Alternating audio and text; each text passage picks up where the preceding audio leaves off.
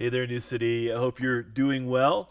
I have chosen, at least this week, maybe for the next few weeks, to leverage my time on the front side of these messages to air my grievances.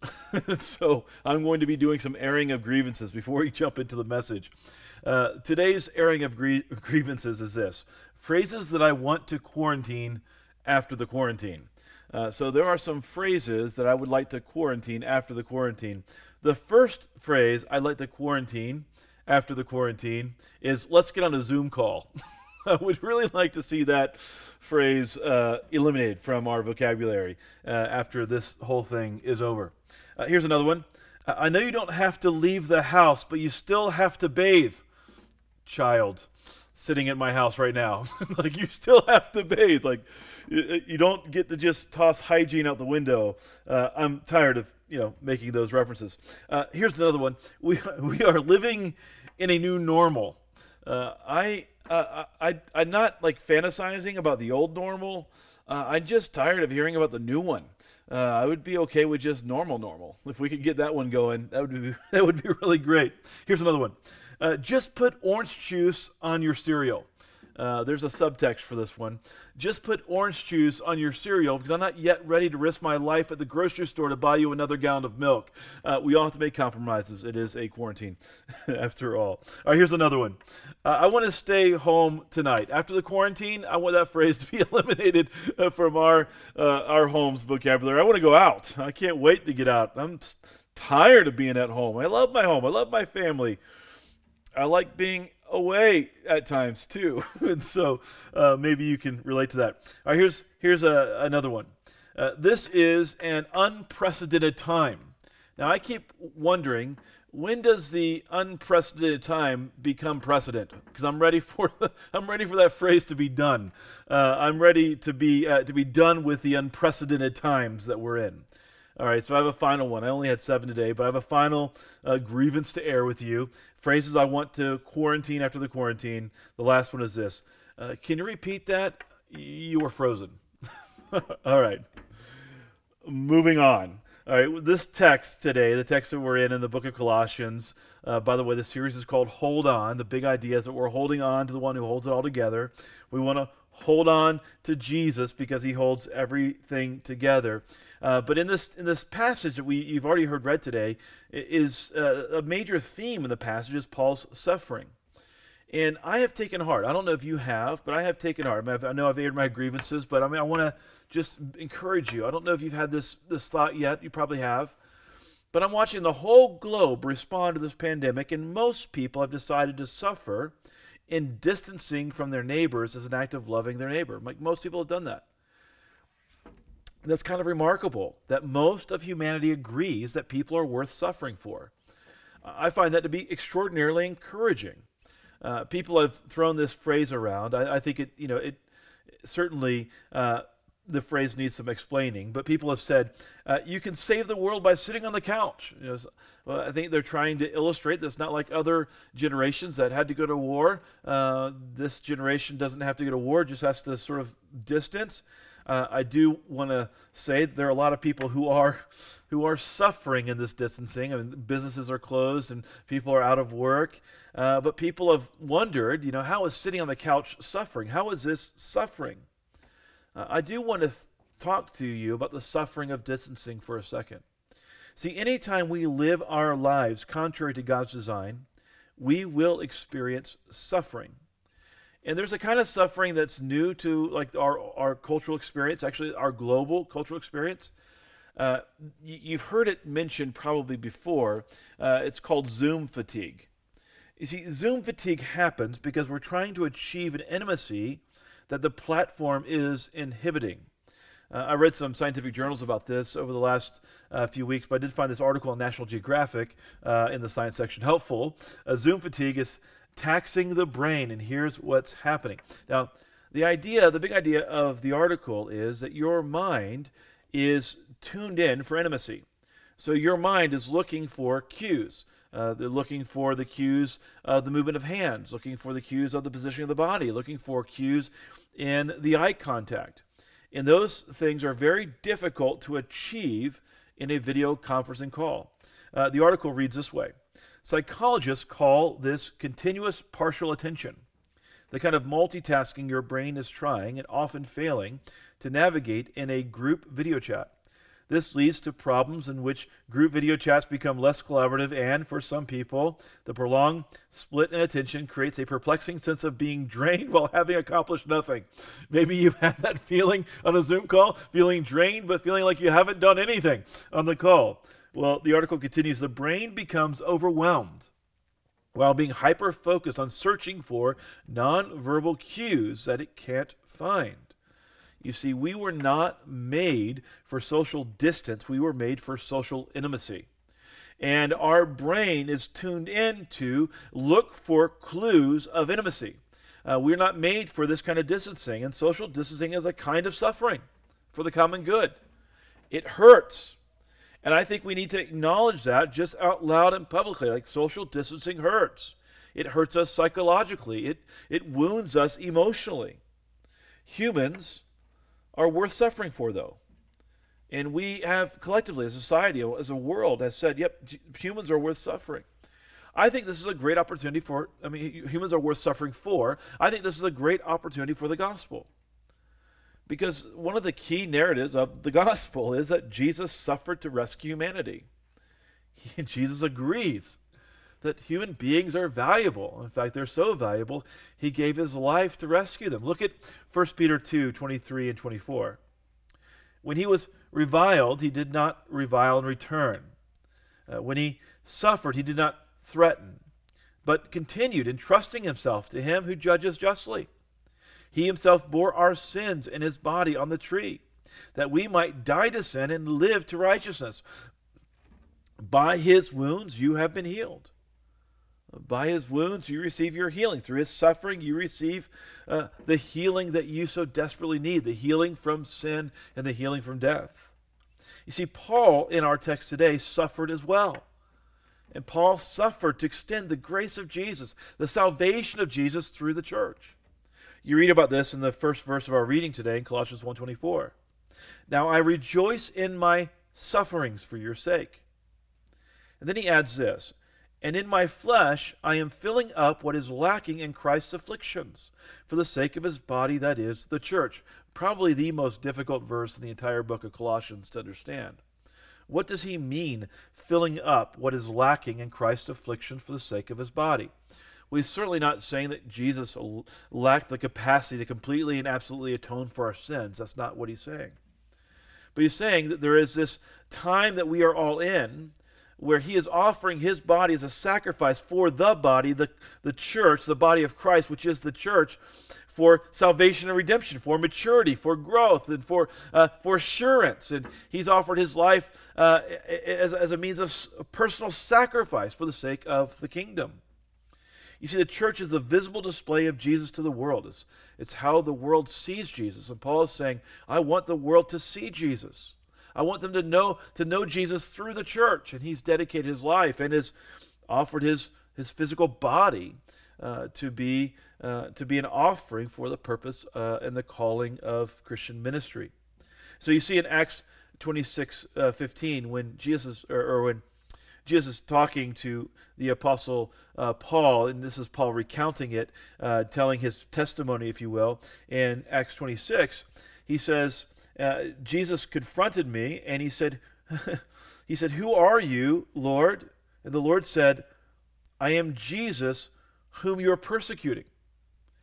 And so what Paul is doing is he's recounting this early sort of moment in his conversion, when Jesus said, when you persecute the church, and that's what Paul was doing at the time before his conversion, when you persecute the church, you're persecuting me because the church is my body. And so the Apostle Paul has this sort of wrapped, this early sort of moment in his conversion, he's got his theology wrapped around that identity, that idea.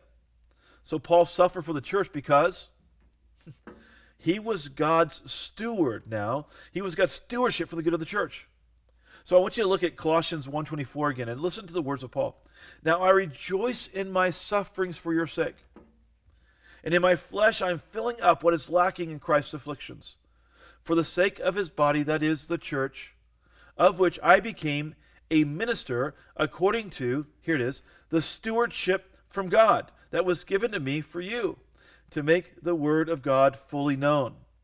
See, Paul was God's to steward for the church so that the church could extend the grace of Jesus to everyone, to all people. And that's what he has in mind here, is the unique ministry that he was given, the ministry to the Gentiles. To them, God chose to make known how great among the Gentiles are the riches of the glory of this mystery, which is Christ in you, the hope of glory. Now look at Acts 26 again, and look again at the calling of the Apostle Paul and how Paul was called for this purpose, to take the gospel to the Gentiles. But rise and stand up at your feet, Jesus said to Paul, for I have appeared to you for this purpose, to appoint you as a servant and a witness. I'm stewarding you as a servant and a witness to the things in which you have seen me. To the things in which you have seen me, and to those in which I will appear to you, delivering you from your people and from the Gentiles to whom I am sending you. And so the Apostle Paul is one who was sent, and he was sent on a very dangerous and difficult mission. And so before we dive into that, I want to affirm three things to you. There are three things that I want to affirm. The first is that this is hard. Not only is ministry hard, but this is hard. What we're all going through is hard. You have a mysterious power to do hard things. You do. This text speaks to it. And the third thing I want to affirm to you is that you can do hard things with thanksgiving and joy. Like you can. You can do hard things with thanksgiving and joy. So the first one, this is hard. You know, as you experience Christ laying down his life for yours, like you will be able to and empowered to do the hard thing of laying down your life for others. As you experience Christ laying down his life for yours, you will experience a desire to do the hard thing to lay down your life for others.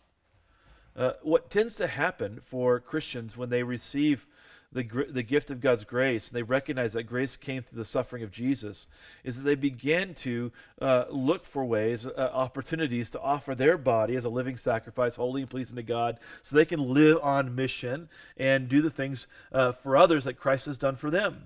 This is the mind of Jesus. You read about it in Philippians 2. Let each of you look not only to his own interest, but also to the interest of others. Have this mind among yourselves, which is yours in Christ Jesus. This other-centered mind, this self-sacrificially loving mind. So Paul was one of those people who was radically changed by God. I mean, rescued, really, truly, from persecuting the church. Paul was living in error. That error was revealed to him in a dramatic way. He even refers to himself as the chief of sinners. The Apostle Paul, there's no mystery for him as to what he was saved from. And so the Apostle Paul was willing to lay down his life for the sake of the church, for the sake of the mission, for the sake of the lost, for the sake of the Gentiles. He was willing to lay down his life for the mission that he was called to do. He was God's stewardship for the world. And Paul's body certainly bore the evidence of his self-sacrificial love for humanity. It most certainly bore it. Look at 1 Corinthians 9:19. For though I am free from all, Paul said, I have made myself a servant to all, that I might win more of them. Do you see his attitude here? I'm a servant. I'm God's, I'm God's to use for his purpose, for his witness. I have made myself a servant to all, that I might win more of them. Look at verse 22 of 1 Corinthians 9. To the weak I became weak, to the might, that I might win the weak. I have become all things to all people, that by all means I might save some. Listen to this sort of radical commitment to mission the Apostle Paul had. To the weak I became weak, that I might win the weak. I have become all things to all people, that by all means I might save some. He says in verse 23 of 1 Corinthians 9, I do it all for the sake of the gospel, that I may share with them in its blessings. So the Apostle Paul has this tremendous ministry for the gospel, and he's saying, I will stop at nothing to accomplish the ministry God has called me to. And Paul showed a high tolerance for risk-taking love. I mean, extraordinarily high tolerance for risk-taking love. Look at Acts chapter 14 and verse 19. But Jews came from Antioch and Iconium, and having persuaded the crowds, they stoned Paul and dragged him out of the city, supposing that he was dead. The Apostle Paul had an extraordinarily high tolerance for risk-taking love, preaching the gospel, even at the risk of his own life. And you could read other passages that talk about the shipwrecks and the beatings and the persecution and the daily fretting over the daily affairs of the church, and how much the Apostle Paul was concerned about the mission that he was called to. It reminds me of a core value that Craig Groeschel shares from time to time. It's a core value that his church holds. The value stated this way: we will do anything short of sin to reach people who are far from Christ. There's this kind of an attitude of we won't stop until every man, woman, and child is reached. There's this kind of deep-seated calling to sacrifice and to love.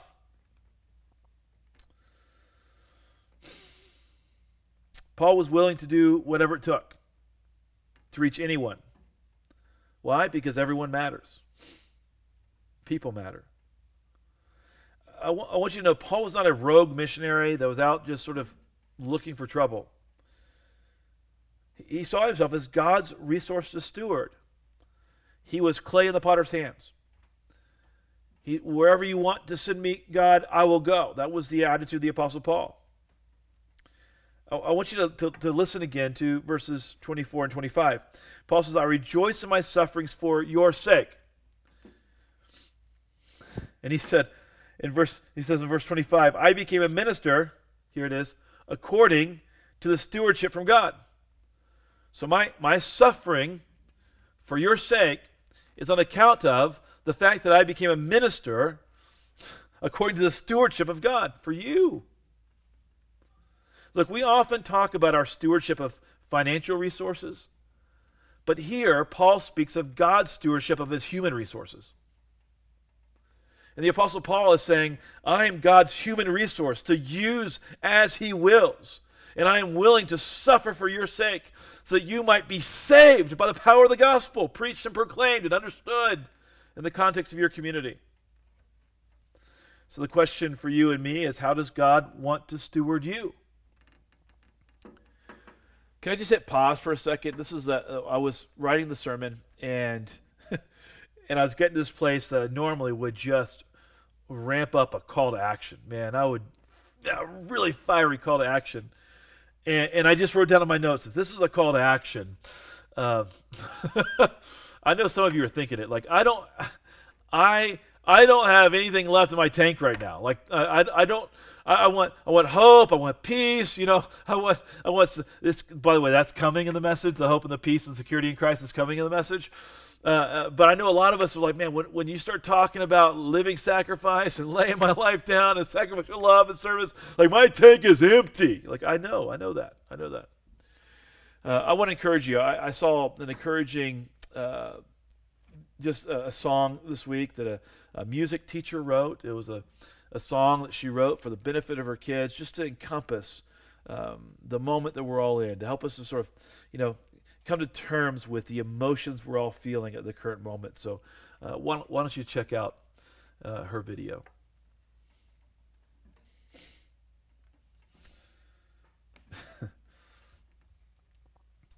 All right, she expresses, right, what we're all thinking. I mean, what are we going through? When is it going to be over? Look, I know you're feeling it. But have you ever thought of yourself as God's living resource, that maybe even in this crazy time, where the intensity of emotions are high, where we're drained, just tired and beat down, that God could use you even in that context? The Apostle Paul says in Galatians 2:20, I have been crucified with Christ. It is no longer I who live, but Christ who lives in me. And the life I now live in the flesh, I live by faith in the Son of God, who loved me and gave himself for me.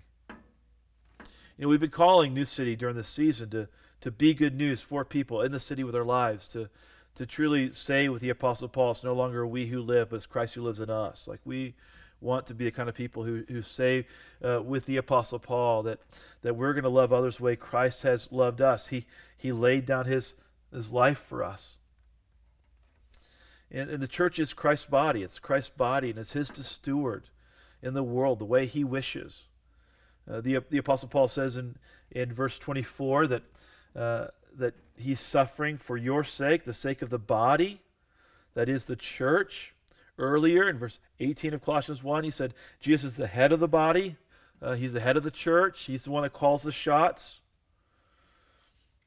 And so how does God want to steward you? How does he want to steward you?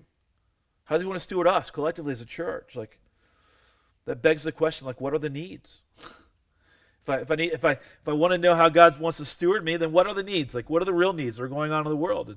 And some of my friends work for an organization called Glue. And earlier this week, I was texting with a friend at Glue, and it was asking for some of the data they've been collecting. They've collected data from over 20,000 church attenders from all over the country, asking questions about how they're doing, what they're going through. And one survey just surveyed the basic needs of congregants in the church. And as you look at the survey, what was shocking to me, two things were shocking to me. One was 72% of people said they didn't have any needs at all. There just wasn't any glaring needs. And the most significant need wasn't a physical need, it was an emotional need.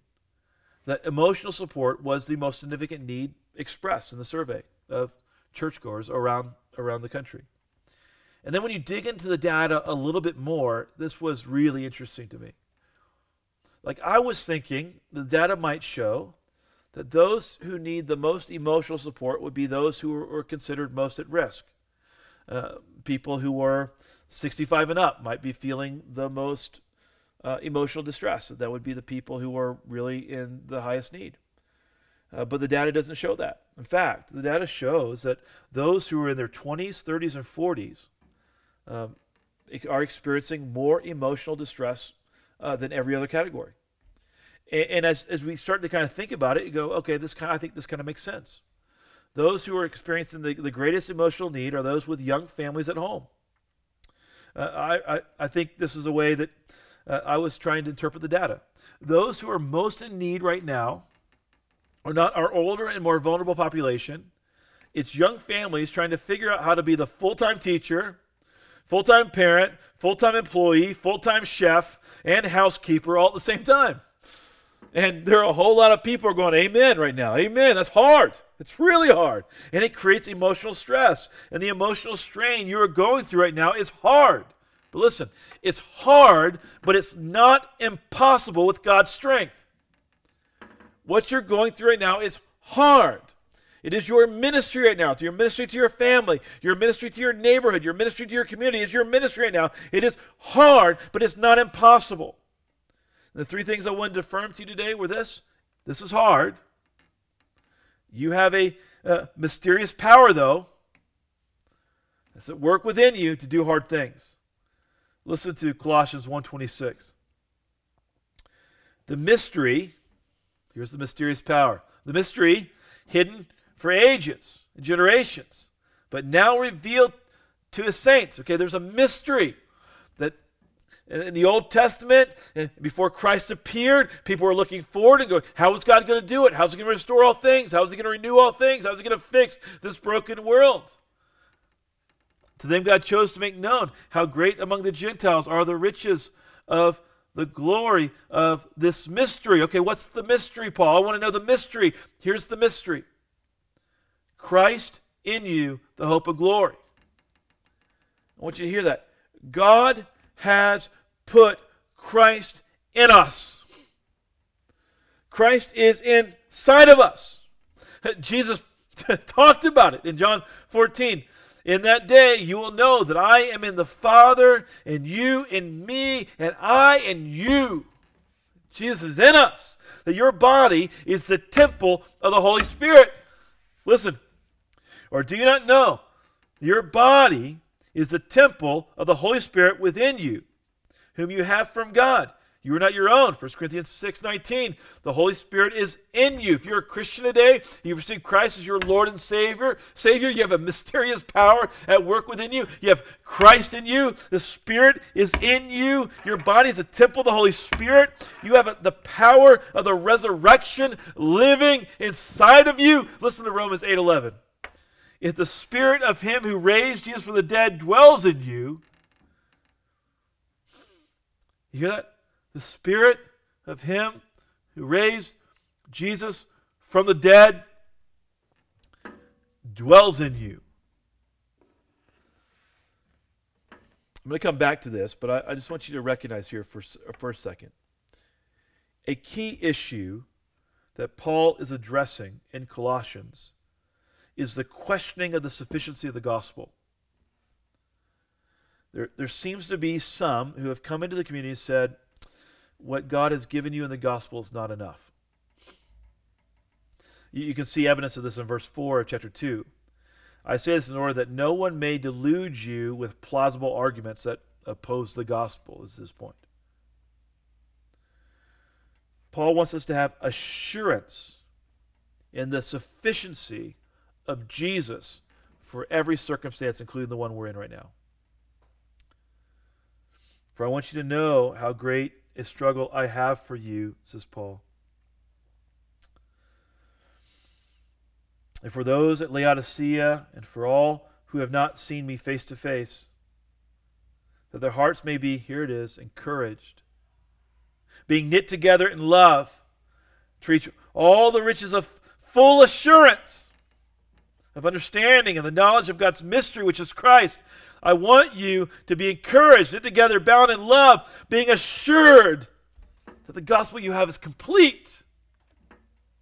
See, Paul wants us to grow into mature followers of Jesus, holding on to the mystery of the gospel. Look at Colossians 1:28. Him we proclaim, warning everyone, teaching everyone with all wisdom, that we may present everyone mature in Christ. That's his aim. Your maturity, that you would grow in Christ. You grow in your dependency upon Him. You grow in your dependency upon the Holy Spirit. That you have an ear attuned to the voice of the Holy Spirit. That you be walking in step with the Spirit, living out the gospel in your everyday life. I don't want...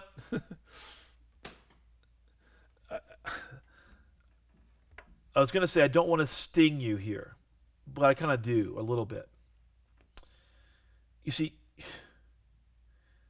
you are not living, listen, you are not living in full assurance as a mature Christian if you are completely self-dependent when you're doing hard things. If you need a rebuke here of being self-reliant, receive it as God's grace for you. You are not living in full assurance, the full assurance that Paul wants us to live in light of this verse, as mature Christians. He's aiming at our maturity here. Now, you are not living in full assurance as a mature Christian if you are completely self-dependent when you are doing hard things. Paul, I've been arguing, has done hard things. Laid his life down, sacrificed his body for the sake of the gospel. Well, how did he do it? Verse 29. For this I toil, struggling with all his energy that he powerfully works within me. For this I toil, struggling with all his energy that he powerfully works within me. Paul is giving us a warning. A warning. Listen to verse 28. Him we proclaim, warning everyone. What's the warning? Do not live as if your willpower was the only power inside of you. Do not live as if the only power inside of you was your willpower. You have the power of the living God inside of you. For this I toil, struggling with his energy that he powerfully works within me. The things I want to affirm to you is that this is hard. You have a mysterious power, though. A mysterious power at work within you to do hard things. And you can do hard things with thanksgiving and joy. The Apostle Paul, in verse 7, encourages us to be rooted and built up in him and established in the faith, just as you were taught. In other words, living out your full assurance, growing in maturity. Then he says, abounding in thanksgiving. Abounding in thanksgiving. He begins the section that we're studying today in verse 24 of saying, I'm rejoicing in my suffering. And so here the Apostle Paul is going, when you're going through hard things, you can find reason to rejoice and reason to give thanksgiving. We can be joyful and thankful for the full assurance we have in Jesus. Now, I want you to meditate on the full assurance you have in Jesus right now. If you're a Christian, you have full assurance in Jesus. And I want you to see the portrait of you that Paul is painting. You'll see on the screen just a little icon. That's you, okay? That icon is you. Now, I want you to imagine you. Before Christ came into your life, you were a sinner separated from God. Before Christ came into your life, you were vulnerable. Why? Because the curse of sin is death, and death was what you had to look forward to. You were vulnerable. But if you're a Christian and Christ came into your life, he rescued you from sin, and he rescued you from death. But he did more than just rescue you.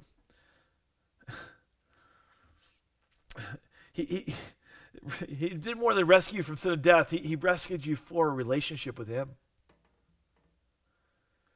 By the way, if you're not a Christian today and you're feeling the vulnerability and you're going, I need some of that power you're talking about, like I'm beat down and worn out, like let us know. We'd love to help you to accept Jesus, your Lord and Savior. It's not complicated. All you got to do is say, Jesus, I need you. And he shows up. Look at Colossians 1:27. To them God chose to make known how great among the Gentiles are the riches of the glory of this mystery, which is, here's the mystery, Christ in you. I want you to imagine you now rescued and saved by Jesus, and what you look like is, you look like someone that has Christ in them. Like you have Christ in you. Jesus is in you. It's mysterious to me how this is true, but it's true. He's in you. But the Bible speaks to not only Christ being in you, but the Bible speaks to you being in Christ. Like listen to 2 Corinthians 5:17.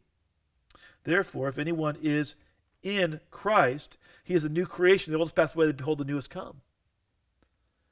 And so the Bible speaks not only of Christ in you, but speaks of you in Christ. Now, I want you to think about your assurance, like the assurance of your salvation right now. Think about this. That God has put himself in you, and then he put you inside himself. So I just put a little bubble around you. There's like this little bubble around you that's protecting you. It's keeping you safe. It's driving out all the accusations and driving out all the fear, driving out all the worry. It's a protection because Christ is in you and you are in Christ. But listen to what Colossians 3:3 says. For you have died, and your life is hidden with Christ in God. So just imagine yourself here again. Here you are. You're not alone. You're not vulnerable. You have intimate access to God because he's in you. Christ is in you. Not only is Christ in you, you are in Christ. Not only are you in Christ, but you are hidden with Christ in God. And like there's these levels of security around you. You are so safe and secure in him. There is no power in the world that has the power to take away your security in Christ. You're safe in him. So receive him. The three things I wanted to affirm to you today was this is hard. I know it's hard. Okay, I know it's hard. You have a mysterious power to do hard things. I believe the Holy Spirit will affirm it to you. If you're a Christian, Jesus is in you, you are in Jesus, and you are hidden with Jesus in God, and no one can take you from that safety and security in him. You can do hard things with thanksgiving and joy because you know that's true. You know it's true. I mean, what's ultimately going to happen? Every tear will be wiped away. Death will be no more. There'll be no more darkness, just the light of the Lamb, our Savior, Jesus. I mean, it's going to be awesome what he's going to do for us. But in the meantime, he's still doing it. Like he's working. Like he's not left you as orphans. Like he's here. He's present right now in your living room, your back patio, up to the bedroom, at the dining room table, wherever you're sitting right now. He's here with you, present. And you can hold on because he's holding on to you. So if you lack the presence, if you lack the courage, I just want to give you the courage. This is what I want to say. If you lack the courage, I just want to give you the courage. Invite Jesus to be the center right now. Of everything going on, just say, you know what? My worry, my stress, my anxiety, my loneliness, it's not the center. Jesus is the center. And just see what happens. Look, you can hold on because I know what you'll discover is that he's holding on to you. We usually end our talks with a time of generosity, communion, and prayer. And I'm going to spend a second just talking about generosity, knowing full and well that this is an awkward conversation to have during the middle of a pandemic when a lot of people have lost their jobs. I recognize that's true. Also looking at the data and examining kind of where we are as a church, that God has called us to a dangerous mission. And there are those of us who can continue to do things financially, even if things are sort of going badly for the economy. And so we wanted to give you an opportunity to respond because we spent a lot of our year talking about Be Good News. And if you don't know what Be Good News is, I want to encourage you to go to begoodnews.church, go to the website, watch the vision video, look at the information that's there. You'll learn a lot. Over the previous months, we had a lot of people ask, like, we want to make our commitment. Even though we're in the pandemic, we want to make our commitment. And so people did, and they updated their commitments. So right now, we are tracking at 71% regular growth in giving. Like that's 71% increase in regular giving from those who have made commitments. Another interesting sort of fact, though, is that we are currently sitting at 67% of our goal. Now, that number calculates our commitments of expanded giving, but also our anticipated regular giving. When you put those things together, we're at 60% of our goal. And so, even during a pandemic, we're kind of coming close on it. And so I want to encourage you, if you go to begoodnews.church, you'll see the website. You'll see a video of me there on the website. And as you scroll down the website, you'll see that this is Be Good News is a 2-year ministry goal, ministry budget for 2 years. Hopefully, this pandemic will not last that entire time. I don't think it will.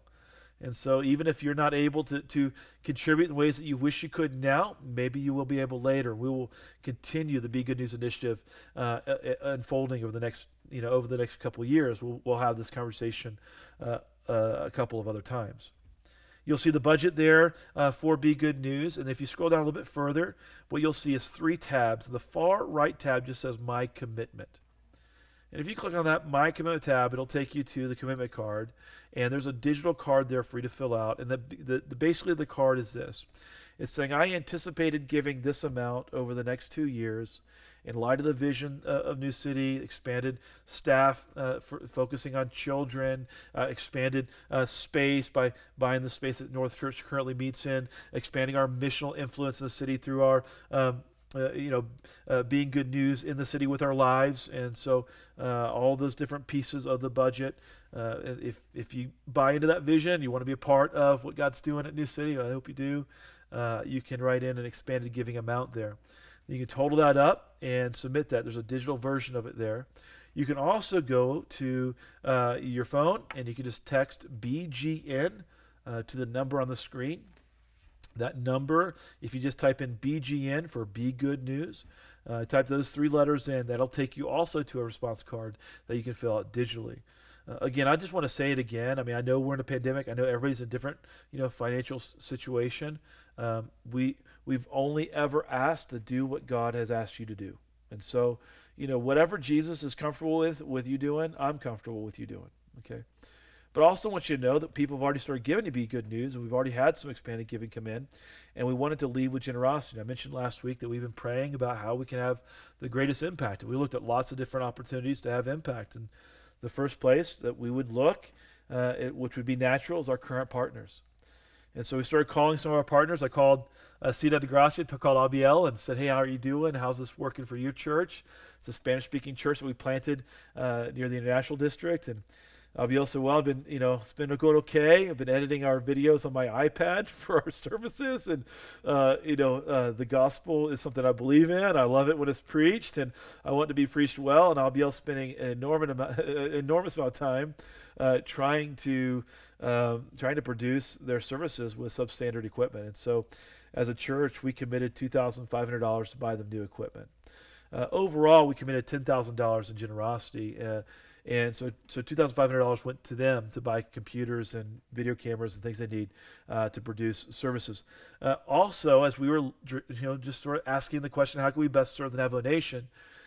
Food distribution didn't seem to be a big need. Our governor sent $500,000 worth of resources for food over to Navajo Nation. Many other churches and organizations responded, and what we kept hearing back was, we have enough food. And so we spoke to Chuck and Cindy Harper at Cross Nations, and Chuck and Cindy Harper run a ministry there that we've partnered with over the years, and I know Chuck really well. In fact, we spent a lot of time together on the res, serving and caring for Native people. And their radio station was broken into.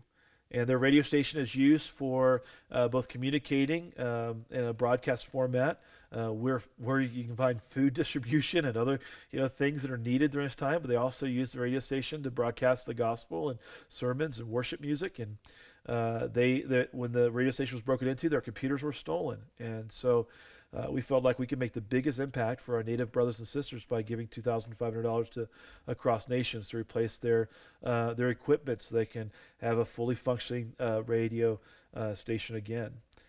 We recognize that Shine School Partnership is doing powerful things in our city. We've been doing powerful things in our city through Shine. And we wanted to make sure that we could continue to meet the expanded need of food through Mission Ave Elementary School. There has been a steady stream of families from all over our community being served by our distribution site at Mission Avenue Elementary School. So we dedicated $2,500 to make sure that there was never going to be a moment in the future where we run out of food for those who are in need of food. And so I want you to know that we've continued to care for that partnership, and I appreciated so much last week the principal of Mission Ave saying thank you to our church for the work that we're doing to care for not only her students, but students across the area. Lastly, we gave to New Mexico Dream Center $2,500 for a benevolence fund that Shelly's running. And so she's caring for people who are having difficulties reading. This is like a frontline ministry here. We want to fight homelessness in our city, and we want to help people who are struggling. And one of the ways we can do that is helping to provide some rent relief and some relief with utility bills as needed. And so we funded her fund to be able to be good news through the work that Shelly's doing through New Mexico Dream Center, the Harbor, and all the other ministries that she's a part of. So that's generosity. So we'd love for you to participate in generosity, and I'm proud of you, church, for being a part of our big give this week. Communion and prayer, as always, I encourage you to take communion at home, break the bread, remember the body of Christ broken for you, take the cup, remember the blood of Christ shed for you. And we've been ending in our times in prayer together, and I've enjoyed these times. I've enjoyed praying aloud with my family, and I just want to encourage you to pray aloud with me. This will be an opportunity for all of us, no matter when we're watching this or where we're watching this, to say the same prayer, to hold on to the same value at the same moment. And so I'd love for you to pray with me as we close our service. Grant us patience, O Lord, to follow the road you have taken. Let our confidence not rest in our own understanding, but in your guiding hand. Let our desire not be for our own comfort, but for the joy of your kingdom. For your cross is our hope and our joy, now unto the day of eternity. Amen. God bless, church.